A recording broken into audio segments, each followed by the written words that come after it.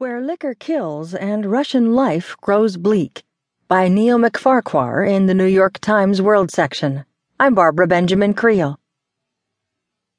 The overworked cleaning woman realized that her grown son was not just sleeping off his habitual hangover in the Siberian city of Irkutsk when she discovered, to her horror, that he had quietly gone blind. Even as his speech slurred and his condition steadily deteriorated,